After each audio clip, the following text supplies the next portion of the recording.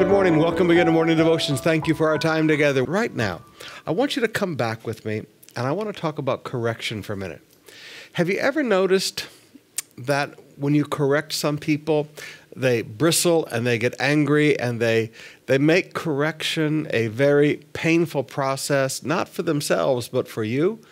And so before long, even if you're a supervisor, even if you're a department head, even if you're a parent, you just don't want to go through correcting that person because they make it such a painful experience for you.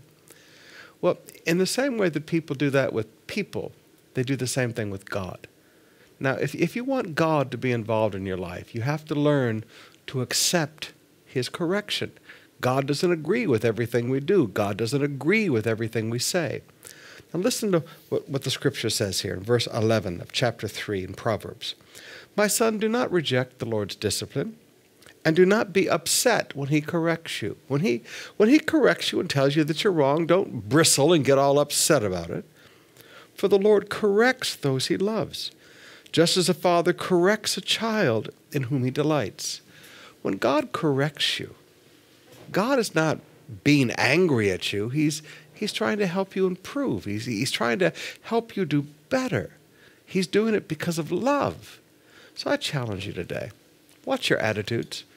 Watch your attitudes in season of correction, because without correction, there is no growth. There is no change.